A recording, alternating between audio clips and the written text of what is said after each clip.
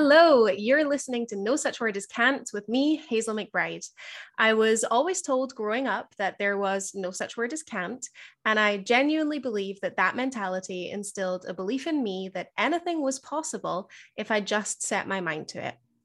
As someone who started off with a seemingly impossible dream and somehow made it my reality, I want to help more people achieve their goals by giving them actionable advice as well as sharing stories from others who have done the same. Today, I am sitting down and talking with Dr. Jason Bruck. Hi, Jason. Welcome to the podcast.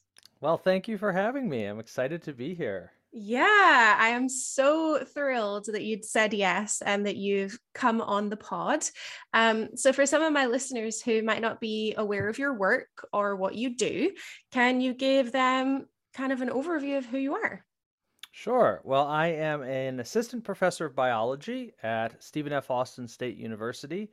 I'm also an affiliated faculty member in Oklahoma State University's Unmanned Systems Research Institute, which is kind of the drone and UAV end of some of the work that is done on the engineering side. So I'm not an engineer myself, but where that engineering interfaces with animals, that's the part that I kind of am a part of. So I have my hands in a lot of different kind of cookie jars. So my initial claim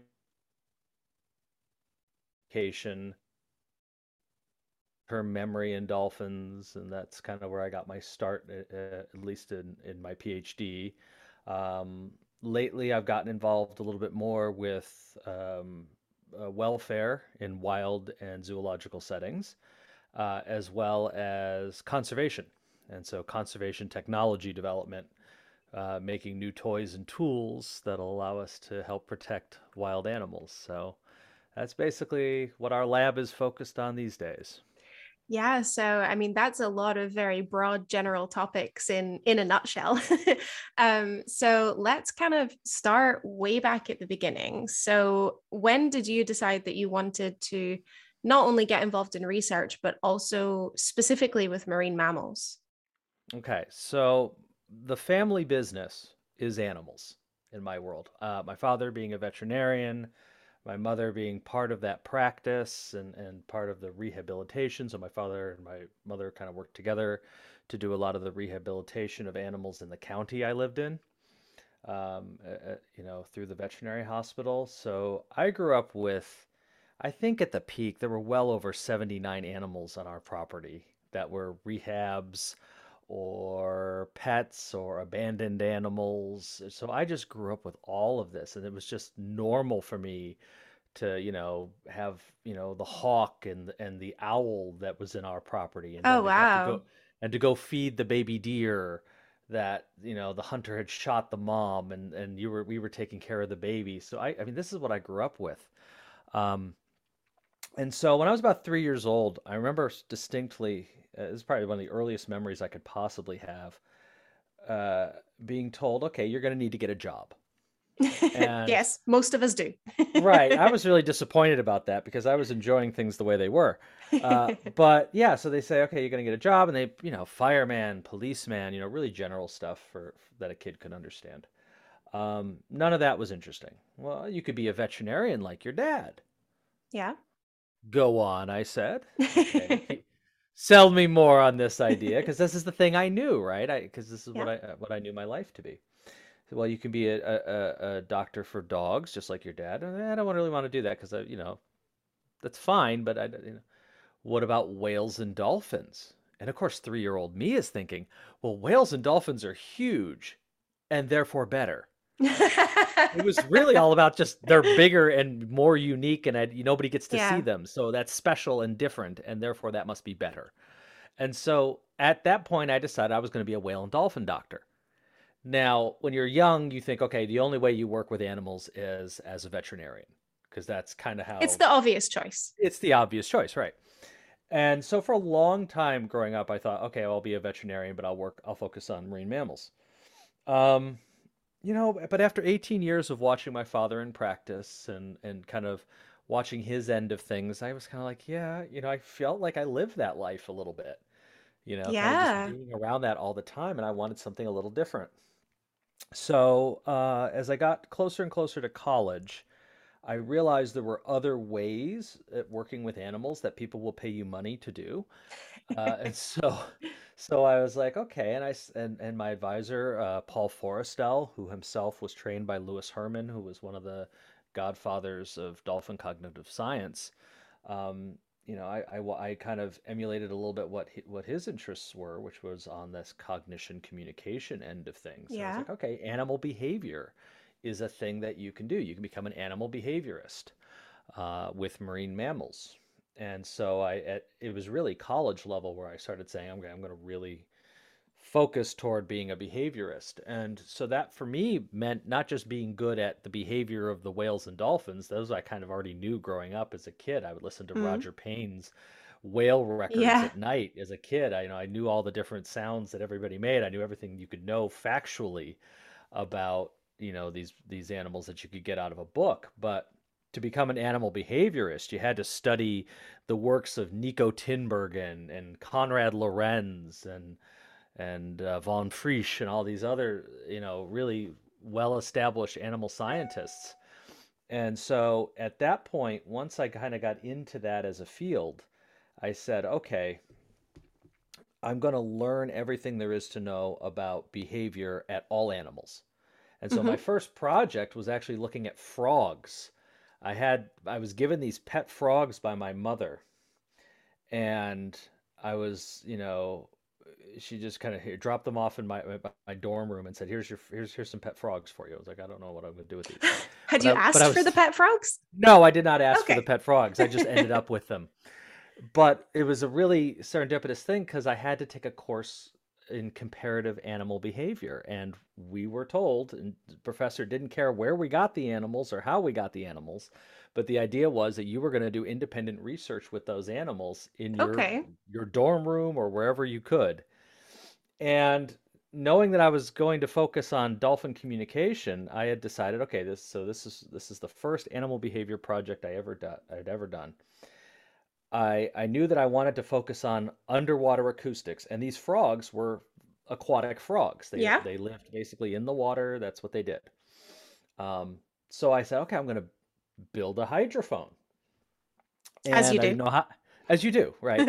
Now I didn't know how to build a hydrophone, so what I did is I took a lapel microphone and I waterproofed it the best way I knew how, which was to go to the student health services and get a non-chemical, just plain condom. And I used that as a way to waterproof this microphone because it allowed perfect sound transduction. And I so mean, here I points for had ingenuity. right, and I was like, okay, I'll do it this way, and that's the perfect way to allow sound to transfer into this microphone. So I built essentially with just what I had my first hydrophone. And so I take this device, I use that in the frog pool, and I started hearing some sounds. Sounds that you weren't supposed to hear because they were mating sounds. And these Okay. frogs were very young. They were too young to mate. They were they were kind of pre-mating frogs. And so I was like, why am I hearing these mating calls? Because the way that works is the female makes her rapping call. The Hmm. male then responds by making his trill call. And then the female will give another call saying to the male, okay, it's okay to mate with me. Because Okay. the females are much larger than the males are. And so the Hmm. females really get to choose. And they live in this really murky water, so they usually can't see each other really well in the wild. So this is how they use these acoustic cues to kind of gauge receptivity. Well, the female was making all of these calls that said she wanted to mate, and I'm like, that doesn't make any sense. You shouldn't be ready to mate. You're not for another year or so.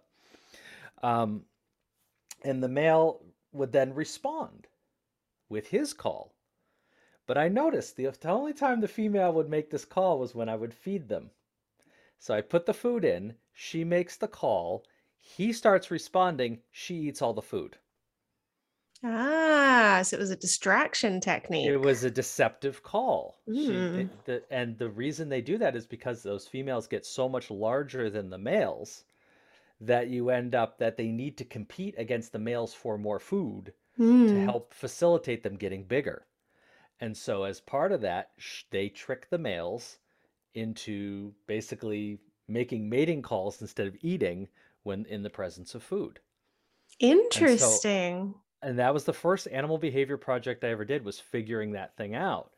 And so Yeah. once I did that, I had two loves now. I not only was in love with the animals, the marine mammals, I was also in love with the science. I was in Yeah. love with the art of figuring out why animals are doing what they're doing and Mm-hmm. why do they do what they do, and trying to understand it not necessarily from their point of view, because we can't think like animals do, Yeah. but trying to understand it from at least an evolutionary point of view.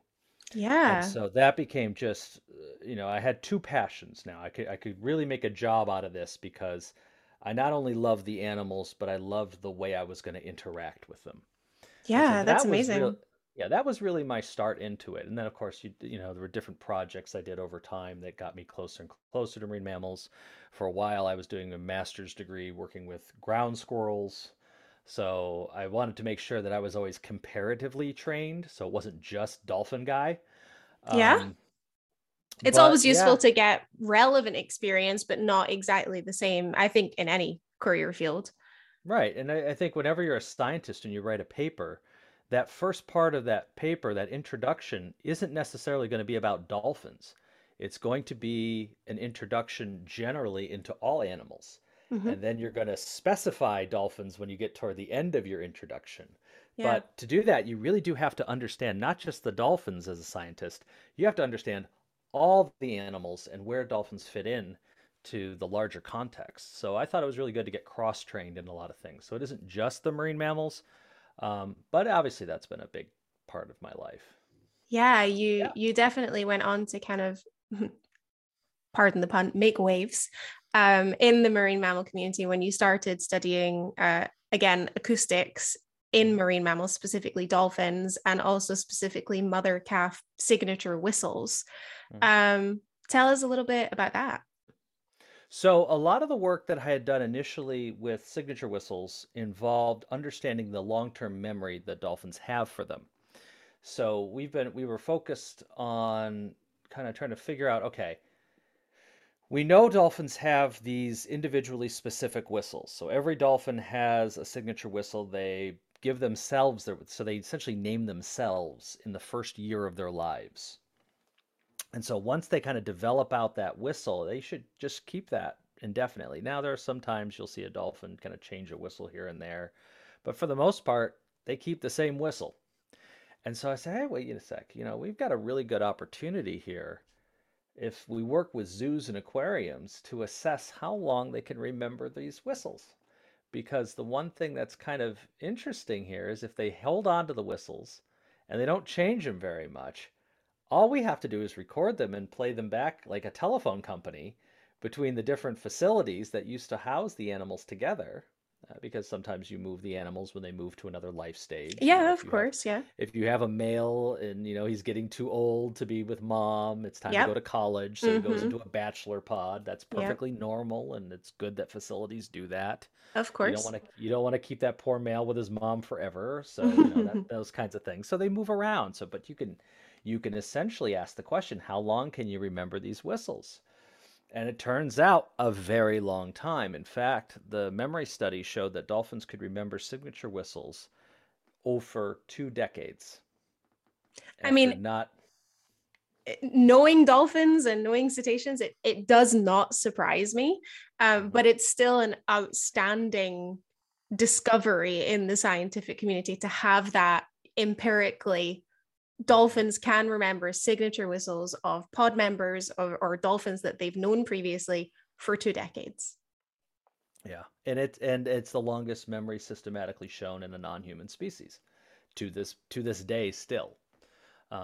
But I think we'll find that other animals can do a lot of the same stuff too, based upon what kind of social system they have. So Yeah. we humans have what's called a fission fusion social system, which is basically, think about your Facebook friends or your Instagram, or whatever your social media of choice is, and you have to think about, okay, whenever they say, oh, you have this friend, and then you find out you and a friend have another friend in common that you had no idea that you both knew, those kinds of complex social dynamics. The difference is dolphins have to keep track of all that, and they don't have a social media platform to keep track of it for them. Yeah, So they have they to have to remember it. remember all of it. And that's because, you have to remember which dolphins you've worked together with in the past, which dolphins are friends, which are foes, who is kin, who is non-kin, perhaps so that you avoid inbreeding, those kinds of things. And so that was kind of the start of kind of looking at this in terms of a lot of different dimensions. So kind of to preview some work that we'll have coming out very, very soon. When the memory paper came out, one critique of it was that, well, you've shown that dolphins can remember the whistle, but you didn't show specifically that dolphins could remember the individual who owned the whistle. So Okay. this gets a little deep here, but the general idea being if I play signature whistles in an underwater speaker and the dolphin gets all excited about it, we jump to the conclusion, well, clearly you know the dolphin that owns that signature whistle. That's why you're all excited. Mm-hmm. But in truth, one way to think about it is the name may just be familiar, and the dolphin has detached the identity of who owns that whistle. And so that's something that we had to think about from a cognitive standpoint as kind of a control. So, working with some colleagues when I was a postdoc in St. Andrews in Scotland, we went A to beautiful place. a beautiful, very beautiful place. I'm biased, but stunning. Of course, yes. I miss the accent. I do. Oh, I, my I did live. accent's gone. It, No accent there's here. there's enough still that I can cling to it and say I miss it. But yeah, no. So for 2 years I was in Scotland and we did this project where we use signature whistles teamed up against another sensory system. Now, the battle plan was to take a big monitor and put it in the water and then play Mm, the signature whistles that would match or mismatch the visual image of that dolphin. And nice. if the dolphins responded more to a match than a mismatch, it would tell you that the dolphins know how to assign the whistle to the ones Mm-hmm. who own it. That there's some sort of recognition Yeah, going and on there. Yeah. they're associating it. They're saying, "Hey, Mm-hmm. look, I know that that whistle belongs to this individual." And that's how you typically do it. It's called a cross-modal study. Um, but the thought of trying to go from facility to facility with a 200-pound monitor, underwater monitor, it was not good. And so I was reading some work by a famous dolphin scientist named Ken Norris, and he was talking about dolphins, and this is going to be kind of gross, but dolphins are dolphins. They're not people. They do their No. own thing. Mm-hmm. So one of the things that he talked about was noticing that I think it was the spinner dolphins were swimming with their mouths open through each other's excretia plumes. Oh, that doesn't Basically, surprise me. yeah, When basically, you work with these animals, you learn what they're like, and you just kind of have to be like, ah, yeah, makes yeah. sense. They're under no obligation to engage in human decency. So they were actually tasting each other's urine. Okay. Now the question became, why were they doing that, and was there any social information associated with that? Mm-hmm. And so the hope was that we could maybe show that not only could dolphins have what we call a representational understanding of those signature whistles, meaning they use them exactly like we use names, Yeah. but dolphins could identify each other with a new social system, a new uh, social modality, basically meaning they can use chemical cues Yeah. to just like a dog sniffing a fire hydrant, knowing all the Yeah. dogs that were there Well, I mean, before. there's hormones and everything in urine. Like, Mm. there's a lot of information there. We think there's probably some steroid compounds that may be in the Okay. urine that they can fix on.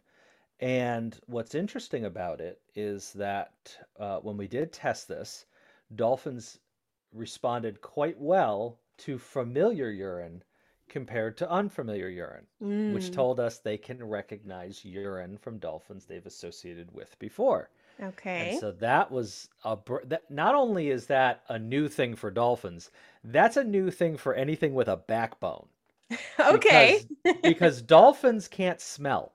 They don't have a Yeah. sense of smell because they've Mm-hmm. lost their olfactory bulb. over Which for development and evolution. enrichment purposes is very annoying because, as we all know in zoos, scent enrichment is one the easiest to implement, and two, it's fantastic for the animals, and it's just something that you cannot do with cetaceans. Right. But social taste is a thing. That is Okay. something that they do have. And this is a brand new finding that's part of this study. Again, a study that was supposed to be about signature whistles, and now we're detecting and discovering Mhm. new chemical social recognition capabilities. So that's going to be an exciting part of the study as it comes out, which should Definitely. be very, very soon now. Oh gosh, it's been a process to go to get it there, but we'll have it out very soon so everybody can kind of take a look at that research.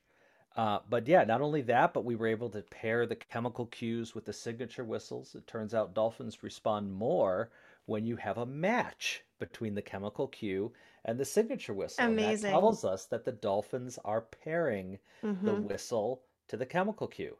Not only that, and this is going to be really kind of cool for your audience here.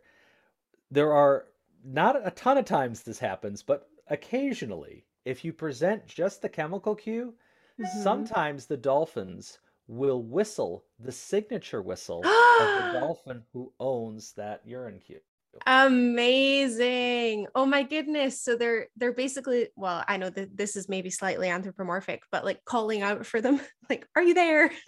It's a labeling. We would Yeah. say it's a labeling technique, and so eventually the dolphins do kind of get what you're getting at with this, Hmm. and this doesn't involve any training at all. We just start spontaneously applying these associations, and the dolphins get it. Which is why I love working with dolphins. They're so good at compensating for my bad research design. They're like, all right, we figured out what you're trying to get at. We'll help you out here, Yeah. and we'll do this study with you. So That's so that's interesting. yeah. So I that's the work love we've been that. doing. But let's go back quickly. For signature whistles in particular, for maybe for some of my listeners that don't have a great understanding about what exactly they kind of Hmm. sound like or how dolphins use them in their communication, can you give us a little breakdown of, for instance, quote unquote, if dolphins are saying a sentence, Hmm. if they start with their signature whistle and then say something, or if they pair signature whistles with who they're trying to talk to, or Hmm. I'm saying talking, obviously communicate to. um, Give us a little Sure. rundown of that. Sure. So the signature whistle system is considered contact calls. So dolphins can't always see each other really well in the ocean setting. It's just visibility underwater is rough. And so the signature whistle system we think was devised to solve two problems. One, to locate pod mates when they kind of move away from your group, and two, to deal with the fact that dolphins don't have voices. See, a dolphin can't have a voice because the deeper they dive, the higher the pitch. And so they don't have, like, a lot of animals will use voice cues and can get a lot of the same stuff done because they can recognize the different voices of their different social partners. Dolphins don't have that. So they'd had to invent a different system that would work for this. And so the signature whistle is it, basically as the dolphins kind of introduce themselves into the wild. Um, Dolphins present their own signature whistle when they want to either reunite or typically in social interactions, they'll produce their own signature whistle. So if it's, you and I and we're meeting out in the open ocean, it'll be Jason, Jason, Jason. It won't be me saying Hazel. It'll be me saying Jason, Jason, Jason, and that way you know who I am. Kind of the reverse So it's kind of of inverted. what humans do. Yeah. Yeah, a little bit. That being said, though, it is not impossible for dolphins to use each other's signature whistles. They have done that in the past. So sometimes you'll see a case where a dolphin in one pool will call out for a dolphin in a different pool, and you'll see them use that signature whistle. But typically, what happens is they'll only do one, we call a loop. So when a dolphin owns the signature whistle, you'll hear them do multiple loops of it. So it'll be, okay, so that would be the dolphin whistling its own signature whistle 3 times. Hmm. But if you want to call that dolphin over, you whistle it once and you put a little error at the end, usually by a little let it upsweep in the tone. right? So a little error in there, and that helps to say, okay, I'm not stealing this identity. I'm just calling you over. Right? At Okay. least that's an assumption of what it might be. We Mm-hmm. don't exactly know that for sure. But generally, that's what we think is going on. So if you see one bout with a little bit of an error at the end, that is not the dolphin who owns that whistle. It's another dolphin using that whistle to call over somebody or to engage with that other individual socially. So there are some rules to it. In the data I've collected, and this isn't always agree with different populations. I think different populations might have slightly different rules. But when I've seen dolphins that don't know each other, I see them more likely to copy the whistle of the dolphin they're meeting. And I've always hypothesized that that might have some way of helping to help the individual remember that whistle if they produce Mm-hmm. it themselves. Um, some authors have found some differences associated with like lots of signature whistle reproductions amongst dolphins that know each other really well. So there's a lot of confusion necessary. There's not one story here on this Yeah. part of it, but generally speaking, if you're meeting a dolphin and you're meeting for the first time, you'll try to copy each other's whistles a little bit and then introduce your own. If you know each other really well, you'll just produce your own signature whistle and they'll produce their own signature whistle. Sometimes when you're at a facility and everyone does like a name check, you'll see one dolphin who's like the matriarch or the patriarch will make their signature whistle, and then you see everybody just make their own signature whistles all the way through the Like, pools. we're all here. We're all here, right? It's like Present and check in, correct. President, yeah, exactly. And so sometimes you'll see stuff like that happen. It's great when that happens because I get nice little exemplars to use for whistle Yeah, it must be playbacks. great You get them for the all in sequence. science. Yeah. Yeah. So I I love when they do remember, that. yeah, when I was working, well, interning at Dolphins Plus in Key Largo in Florida, they were doing some research on mother calf signature whistles. And I remember the trainers adapting it for the cue, go get your baby. So the original training of go get your baby was, walking the mother over, like, get your baby, come back to station. And then eventually it was just, the hand signal, the SD, go get your baby. And the dolphin would physically go and get the baby and come back. And then the dolphins were like, oh, the trainers have stopped walking over. Why am I going to get my baby physically? I'm just going to call them over. And then that's when, the mother dolphin was just signature whistle, baby come back. So yeah, I Mhm. just love how important it is to be able to study these animals in managed care like that, because you know all of the relationships between all of the animals and you can study it at such close quarters, and it has such great implications for helping wild counterparts. And I know that you're talking a lot right now about animal welfare and also developing different ways to study animals out in the wild. So what are your thoughts about that at the moment, how it's progressing? Sure. So one of the things I've gotten interested in lately, it's probably for the last 2, 3 years, is looking at welfare from an acoustic point of view.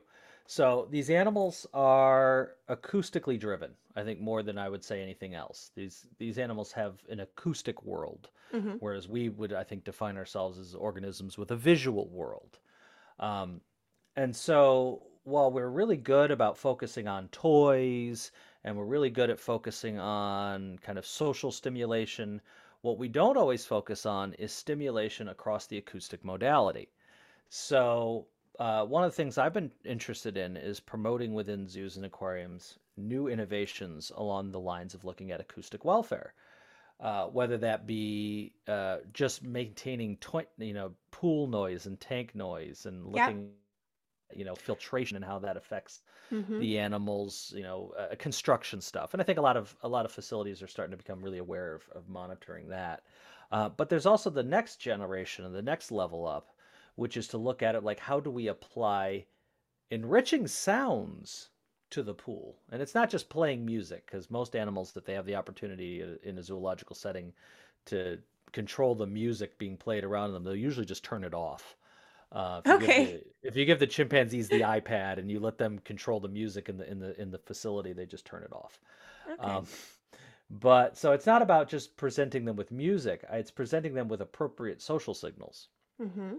And so we found that when we did the signature whistle memory stuff, you could play certain whistles to dolphins and just get them very, very excited and kind of socially interacting. There were interesting implications for dolphins telling us through their responses who their social preferences were.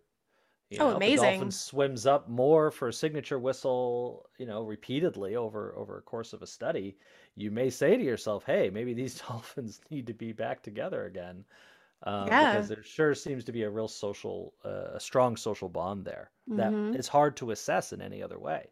So that's Mm-hmm. another way of looking at acoustics and welfare. And then, at some point, perhaps we can have dolphins start making telephone calls with each other and acoustically communicating from facility to facility, Oh, get them on a making little Zoom call. little Zoom calls, right? Because the Yeah. technology is now at a point where the sampling frequencies, which is the sounds that these companies are using in their platforms for Zoom or Mm-hmm. Skype, it's now gotten to a point where there's enough bandwidth that we can produce fairly good quality whistles through these technologies. I mean, So, you definitely do see a huge difference in behavior in animals when you start playing acoustic sounds, specifically acoustic sounds within that species. mhm, When I was at Marineland, we actually had there was a pod of killer whales that were very lost in Genoa Harbor a few mhm, years ago. There were like four, I don't know if you heard about it. There were four, I think five individuals. There was a dead calf who was a newborn. And then the whales stayed there for, I think, 2 or 3 weeks. mhm, So, both the aquarium of Genoa and Marineland were the closest facilities who knew anything about cetaceans, and we were, communicating with the Coast Guard, and researchers flew in from another university in Italy, and they had a big database of vocalizations of killer whales from Iceland, because the aim was to try and figure out where those killer whales came from, like why were they in mhm, Genoa, where did they come from. So they put the hydrophone in the water there and recorded their calls and matched them to the Icelandic kind of dialect. And mhm, then those researchers came to Marineland and played those sounds in the water for our whales to see if they would make similar calls. And not only did our whales immediately pod swim together, immediately they were like, they're almost as if they were like, where are these whales? What's happening? There's newcomers here. And then they started making all of these calls we'd never heard before. mhm, And when the researchers played us the database, we were like, we know behaviorally exactly what all of those calls mean, because mhm. like Keo will make this call when he wants to be with his mom, or the boys will make this call when they're playing together, which was just so incredibly interesting for us to be able to see that. So I'm so interested in all of this research for welfare, because I am completely on your side, that I think it's one of those untapped resources that we have at the moment that we could really use to boost welfare with our animals. Yeah, I think when I started my PhD work in So I started, I think it was started this project about 2008 when we were started focusing on the memory research, and the technology had just gotten to a point where I could go from facility to facility with something that approximated 2 suitcases full of stuff. Yeah. And so now we're at a point where we can fit all that technology. The amplifier that used to be the size of like, 20 pounds, I can now fit that amplifier in a carry-on and it's only about, half a pound. So the equipment and technology has gotten to a point where all of these things are much more feasible and possible than they ever were. Mm. When I first got started with a lot of acoustics and zoo settings, nobody was moving underwater speakers and amplifiers and stuff like that from zoo to zoo. It just wasn't a thing. Now that's something that is quite that you see a lot of. And so now the issue is just the technology's there. Now we just have to have the imagination and the inventiveness to say, okay, how do we apply this technology to improving the acoustic enrichment environment for these animals so that there's a lot more exciting stuff going on across all their senses, not just the tactile and the visual, but these strongly important acoustic signals as well. So yeah, I mean the technology is now meeting us, and I think that's a really important part of it. So And I think, facilities are starting to really take a lot of this seriously, as they're looking for, okay, what's the next generation of invention when it comes to welfare? And I think Yeah. facilities are starting to really think about, okay, what are the acoustics looking like? And then I'm going to start arguing, okay, now we got to start thinking about the chemical cues Yeah. in the water, because that's now something that we need to be understanding more and looking at more. So. Yeah, I think it's fantastic. As a trainer, as a facility, as a researcher, no matter, what position you're in working with animals, you should always be striving to improve. And striving to improve doesn't mean you were doing anything wrong previously. It's just we're continuing to learn, we're continuing to grow, and as we do and as we learn more, we can implement that and really improve, the lives of our animals. And further than that, try to use what we've learned to help their wild counterparts. Yeah, and I'll be very honest with you at this point. If people say, "Well, how would you feel about being locked in a pool, or, in a dolphin tank?" And I say, actually, right now, I'd much rather be in a zoo setting if I'm a dolphin than out in the wild dealing with what these poor animals have to deal with out there. I think So, especially if you were born there, yeah, especially if that's especially if if you're that's what born you there. know. Yeah, yeah. Mm-hmm. These dolphins born under human care, I think, are now in a much better place than the poor animals that are out there in the wild getting caught in these nets, and dealing with all this stressful stuff that humans are doing out there. So, and generally speaking, if we can even make so I would argue now that there's a lot of reason to believe that animals under human care are in some cases doing a lot better than animals in the wild. And now I'm going to make the claim that we can still always do more, and it can still be even more better Oh, to be absolutely. under human care. Um, and I think I wish the public got more of a sense of that. Mm-hmm. Um, you know, it, Maybe if all these protests against zoos and aquariums had occurred in the 1960s and 70s and 80s, there might have been something more to it. Mm-hmm. But the idea that we come after zoos and aquariums now when they're doing so well and they're really like taking it to the next level, and the And also doing improvement so much good. and so much good, and they're helping me to develop new technologies Mm-hmm. that are going to help save wild animals, and Yep. now we're going after zoos and aquariums when they're like doing awesome and they're really helping out.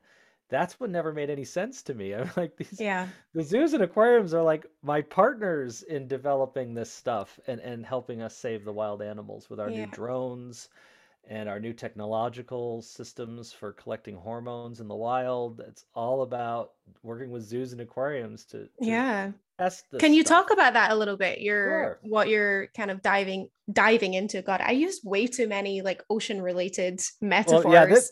this is one where I don't want it to go diving because part of what we've been working on over the last few years is the development of a new drone that is built specifically for cetaceans, small cetaceans, so dolphins, porpoises, things like that.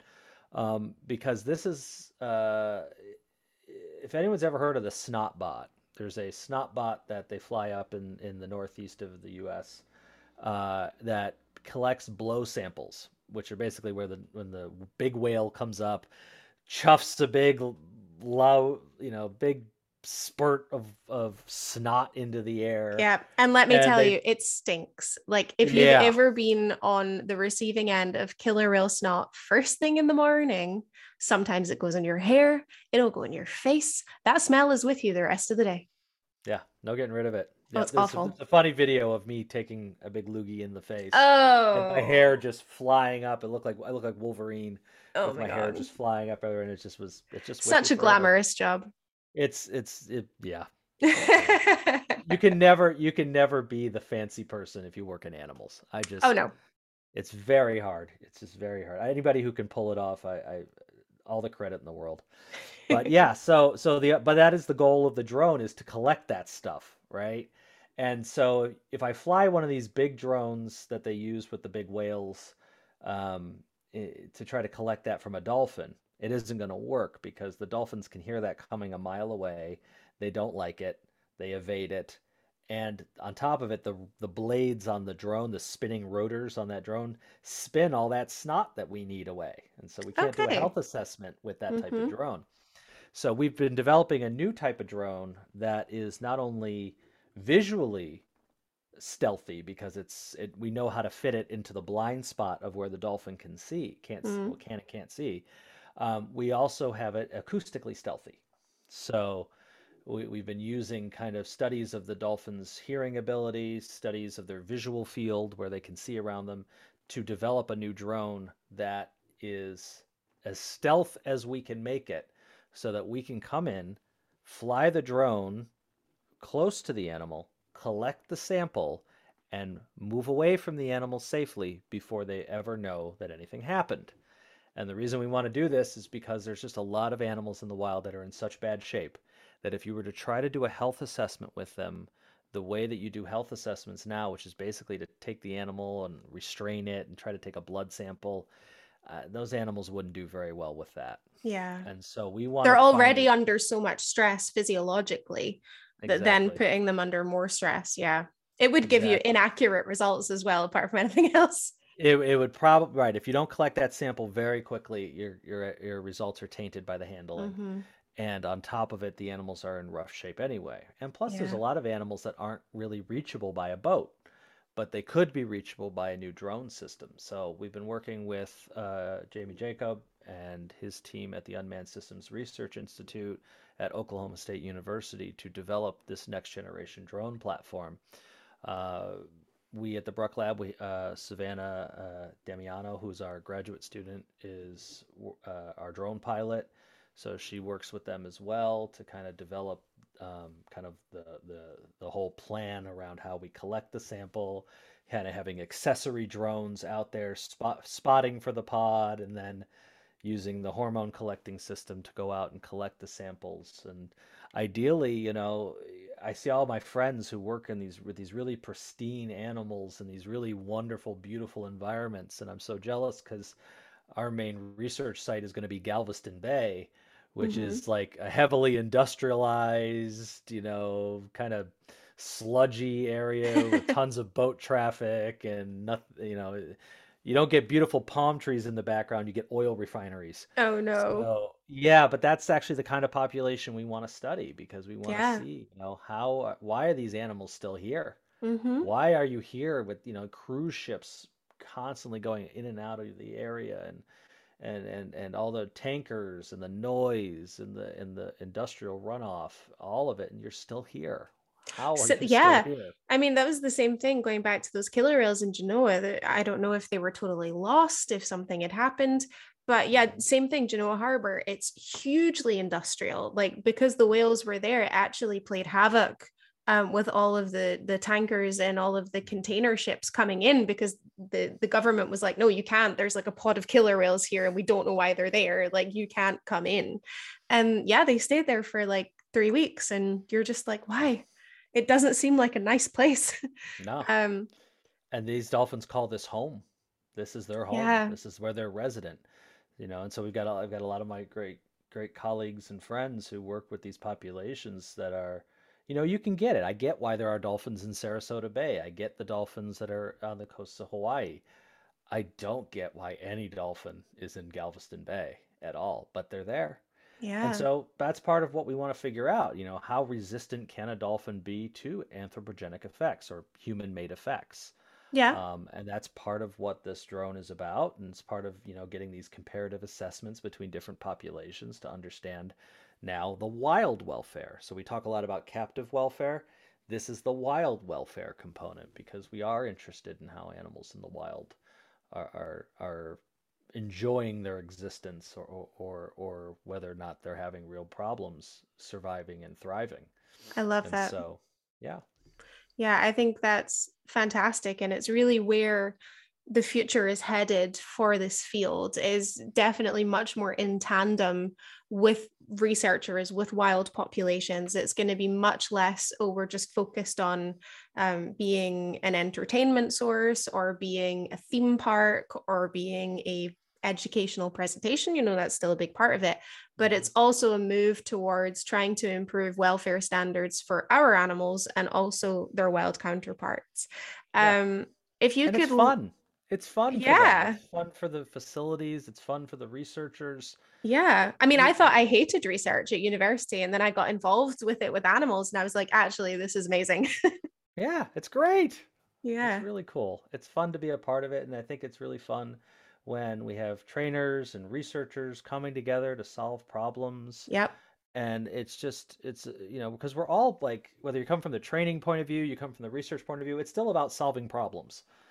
Oh, It's fundamentally the absolutely. definition of the jobs, right? And so we are all just, that's how we all think. And I think there's Hmm. such commonality there, that What would really, you what would you say to anyone who is potentially, against captivity or doesn't really see why it's so important towards helping wild animals? What is the kind of takeaway message that you would give them? I, one of the things I say a lot, and I've heard it from others too, if we didn't have zoos, we'd have to invent them. I love Because that. if we did, right, because if we didn't have them, where else would we test this stuff? Where else would we learn how to develop these technologies? The One of the biggest tools out there right now is the D tag, the data tag. And so this is a little suction cup backpack that fits on the back of a whale or a dolphin. Well, this was invented by Mark Johnson and Peter Tyak. Initially, the technology was about trying to figure out which dolphin was signature whistling in a pool. That's where the technology came from. And it was basically put a hydrophone into a little backpack, put the backpack on the dolphin, and then when they swim around in the pool environment, their little light would go off if that was the dolphin that was whistling, because it was so hard to tell which dolphin was whistling, because at Yeah. the time we'd only used one hydrophone, Hmm. and that didn't give you any idea who was making what sounds. And so that was where the technology came from. Well, fast forward a few years, and it's not only got a hydrophone in it, it's got accelerometers. It can tell you the body temperature of the animal. It can tell you the depth they're diving at. It can tell you where they are on the planet. All of these things fitting onto microchips onto the back of the animals. And we're studying whales that we only see for like 2 minutes a day because they dive so deeply and spend so much Hmm. time under the water that we weren't able to get data from them. That was built by zoo partnerships. You couldn't have that. And then now SeaWorld has been participating with blue whale research for using data tags. So you don't get modern conservation without zoos and aquariums. You just don't. You might say to yourself, "Well, I don't like zoos. I don't like this. I don't like that." That may be, but you cannot deny that without zoos and aquariums, we would be in a much worse place with marine conservation when it comes to marine mammals. And that's just the truth of it. Now, we will always be working toward saying, okay, how do we make these animals' lives better in zoos Oh, and of aquariums? course. And I think that's what the other thing I want people to understand. It's the internet, right? So everybody who reads the internet, they just learn to demonize those who don't agree with them. Hmm. When you look at the people and you actually tell the stories of the trainers and the scientists and the people who own the facilities, you find out these are not villains. These are not Yeah. grubby, materialistic, horrible human beings. These are people who love these marine mammals just as much as you do. And in fact, in some ways, they made it about their lives. They sacrificed a good paying life, because you don't get paid a lot to work with animals. I don't care what level you're working with them at. Mm-mm. It's always a problem. Um, these people were willing to sacrifice so much to work with these animals. They're good people and they Yeah. care for the animals that they work with. And you say, well, I just don't think that these animals can live a good life in a zoo and aquarium. And I said, well, come see them. Hmm. Come see how these animals are living their lives. I agree. There are some bad facilities out there. There's no getting around that. That's just not everybody can be awesome. But when you go to an accredited facility and you talk with the people who work with the animals and they can show you what's going on there, and they will, there's no secrets. That's the one thing about zoos and aquariums. You can't keep secrets like that. These Oh, animals are no. out on display Hmm. every day. Thousands and thousands of people seeing these animals daily, judging the quality Yeah. of their care as if they're experts. So believe me, it's not like Yeah. you can hide anything. If there's a problem, it's No. gonna be it's gonna be picked up at some point here. Yeah, And that so was one of the things that I loved so much about working at Marineland because we had it was kind of a circular area around our whole stadium, like the stadium and all 5 pools.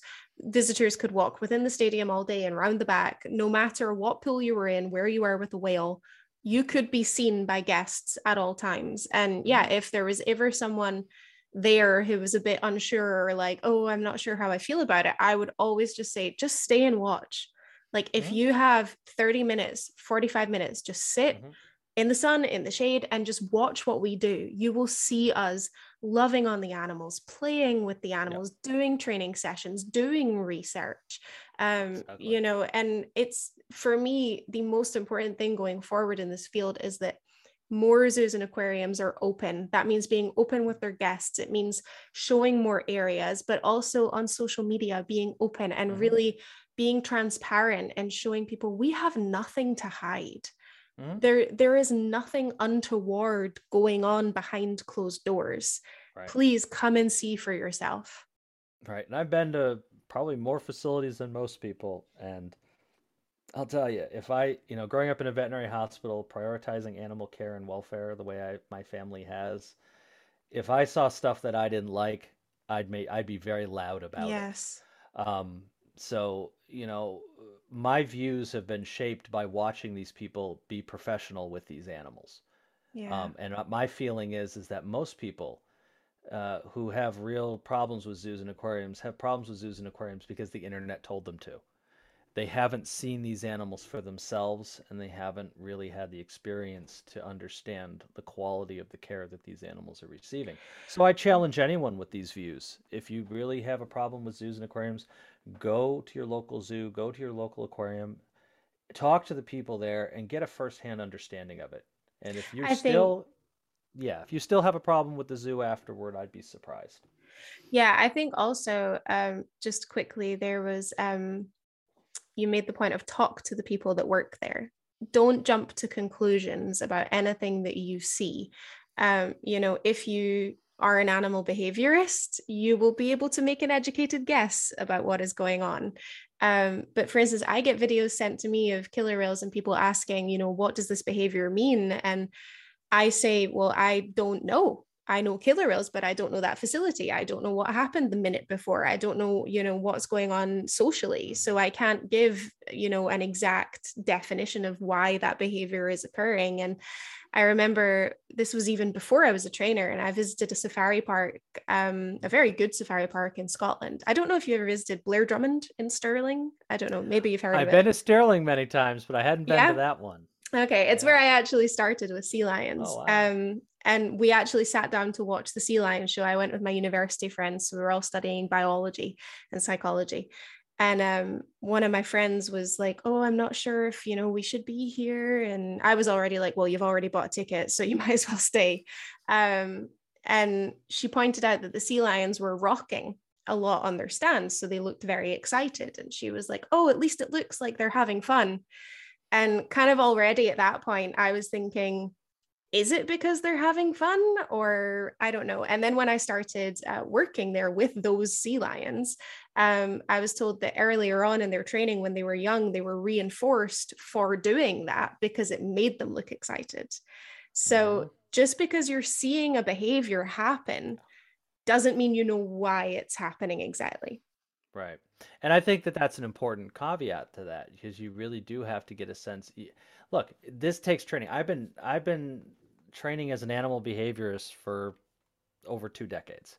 So when I understand, behavioral stereotypies, or if I understand, modal action patterns or fixed action patterns, or stimulus response patterns, there's a lot of training that goes into my interpretation of behavior. And even still, I'm like, I still need context. You can't show me the 30-second video PETA took and tell me that this means anything until I get an actual behavioral repertoire. And it's something that the media are so quick to say, this is what's happening, and this is exactly what it means. We had, the case of Morgan. She slid up on the slide out, and the headlines were all, killer whale is trying to commit suicide. And I was there that day.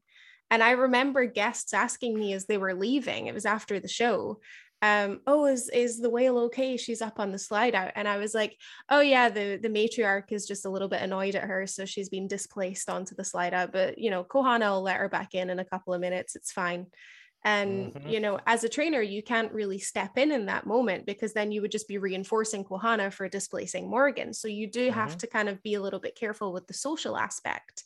And yeah, like 2 minutes later, Morgan slid back into the water. The whales were fine. We called them over for swimming together, and we reinforced them for swimming together well. But yeah, I guess someone took a video or a picture before, the guests had left the area, and there was nothing we could do. And again, that's evidence of the fact that these animals are on display 24/7. If anything happens in any which way, it will be a thing. Yeah. And what we don't see are the 300,000 whales that are killed every year because they got tangled in fishing line. And we don't see all of the whales and dolphins that are crushed by boats or cut open by those. I mean, if we're, Morgan having an experience of displacement while, being, obnoxious and something is not preferred to see, that is blown up and magnified, and yet we don't ever focus on the stuff that we don't see in the ocean that is killing the vast majority of these animals. So it's all about perspective, and it's all about, and again, there's lots of advocates for dolphins and whales in captivity. I would prefer to see more advocates for whales and dolphins in the wild. Yeah. I would like that some more, because that's where they need the help. I'm not worrying about the well-provisioned animals in zoos and aquariums with trainers loving on them all day. I'm really worried about the right whale that has, half a ton of fishing line on her while she's trying to raise a calf. Yes. Off Massachusetts. So that's what I need people to advocate for. And that's what I want people to contact their congressperson about, not about SeaWorld. SeaWorld has the least of the worries. They're helping. Yeah. What we don't have is the advocates for the animals in the wild as much, because we've been so distracted by the blackfish effect. We've been so distracted by, all the media hits on zoos and aquariums, and that's how we lose species. We lose the vaquita at some point here. We've lost river dolphins, Chinese river dolphins, because of some of these things.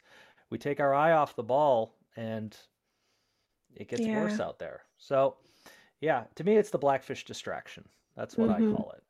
And but generally speaking, we are doing a lot to try to help the wild animals. We are working with zoos and aquariums to develop new technology, so it's not all hopeless. Absolutely not. I don't want to think that. We are really getting better at everything that we do, when it comes to not only zoos and aquariums, but in terms of the technology with animals in the wild. There's a lot of great young scientists coming up who are doing a lot of amazing work, and they're developing new technologies and new techniques, and so there's a lot of reason to be hopeful. Absolutely. But we've got to support these folks. Yes, well, support you, we do. Thank you so much, Jason, for coming on and sharing all of this wisdom with us. I've definitely learned some new things, and it's definitely, it gives me so much hope for the future, both for our animals and for their wild counterparts. So thank you so much for being here. Well, thank you for having me. I really had a great time. I enjoyed this. You're more than welcome. Thank you guys so much for listening. If you have enjoyed this week's episode, then please do not forget to like, rate, and subscribe. Sharing on social media is always a bonus, and don't forget to tag me at Dreaming with Hazel. I will catch you guys next week.